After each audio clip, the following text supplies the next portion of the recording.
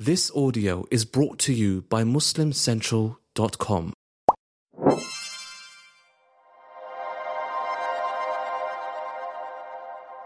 Assalamu alaikum wa rahmatullahi wa barakatuh, everyone. Welcome back to the virtues of the Hijjah.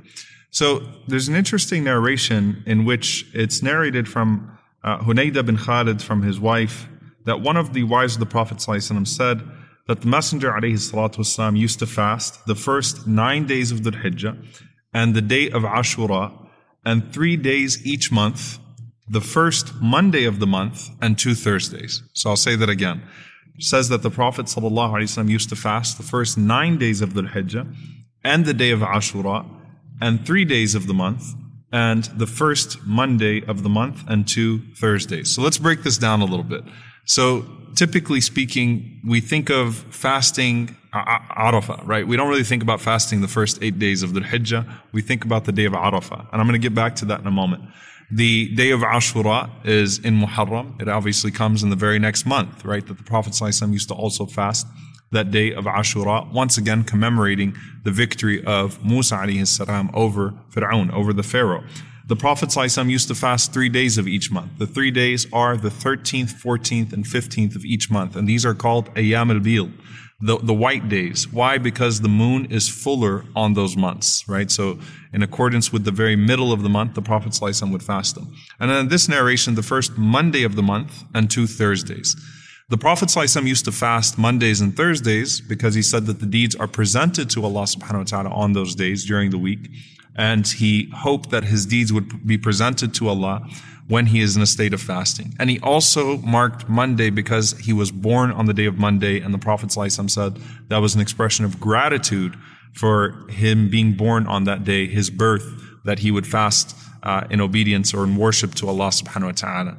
So in this narration, the Prophet ﷺ fasted all of these days. Then there's another narration from Aisha radiyallahu ta'ala anha that the Prophet ﷺ did not fast all of the first 9 days of the Hijjah. And the way that the scholars reconcile these two is that the Prophet ﷺ did not fast all of them, but certainly he fasted a lot of them, right? So it was a habit of the Messenger alayhi salatu wasalam to fast not just the 9th of the Hijjah, not just the day of Arafah, but again, if good deeds are beloved to Allah in these 10 days, then a person should take advantage of the first 8 as well.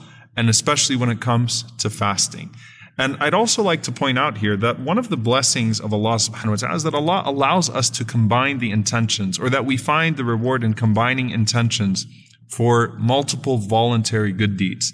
What does that refer to? So within a voluntary good deed, you could have multiple intentions that make the reward more blessed.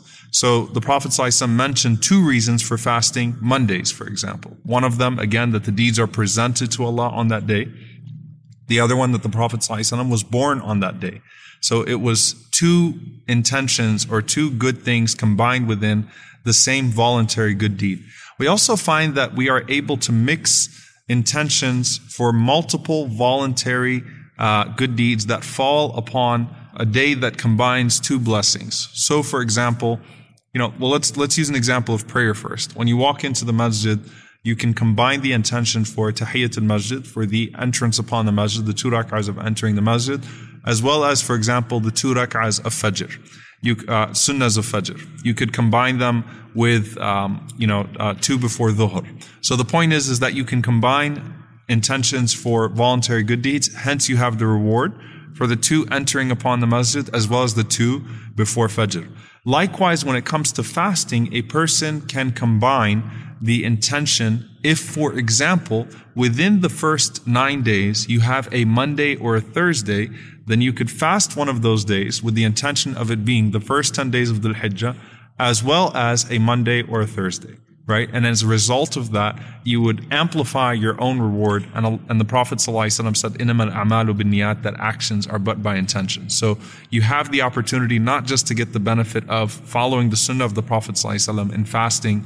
Musa alayhi salam, as we said, was fasting these days, but the Prophet ﷺ used to fast a lot of these 8 days. So you have the intention of not just fasting one of the first 10 of the Hijjah, but you also could have the intention of fasting a Monday or a Thursday, also in accordance with the sunnah of the Prophet ﷺ, also in hopes that Allah sees your deeds and He's pleased with you within those days. So if you're looking for a few days to fast within these 9, and you're not going to be able to fast all of them, and there is not, a complete precedence that the Prophet ﷺ, or a solid proof that the Prophet ﷺ fasted all 9 of them, but he certainly fasted some of them, then it could be a good way for us that we choose, for example, a Monday or a Thursday, and we make those 2 days, and add another 3 or 4 days, inshallah ta'ala, before the ultimate day of Arafah, in which all of us should be fasting, bidhnillahi ta'ala.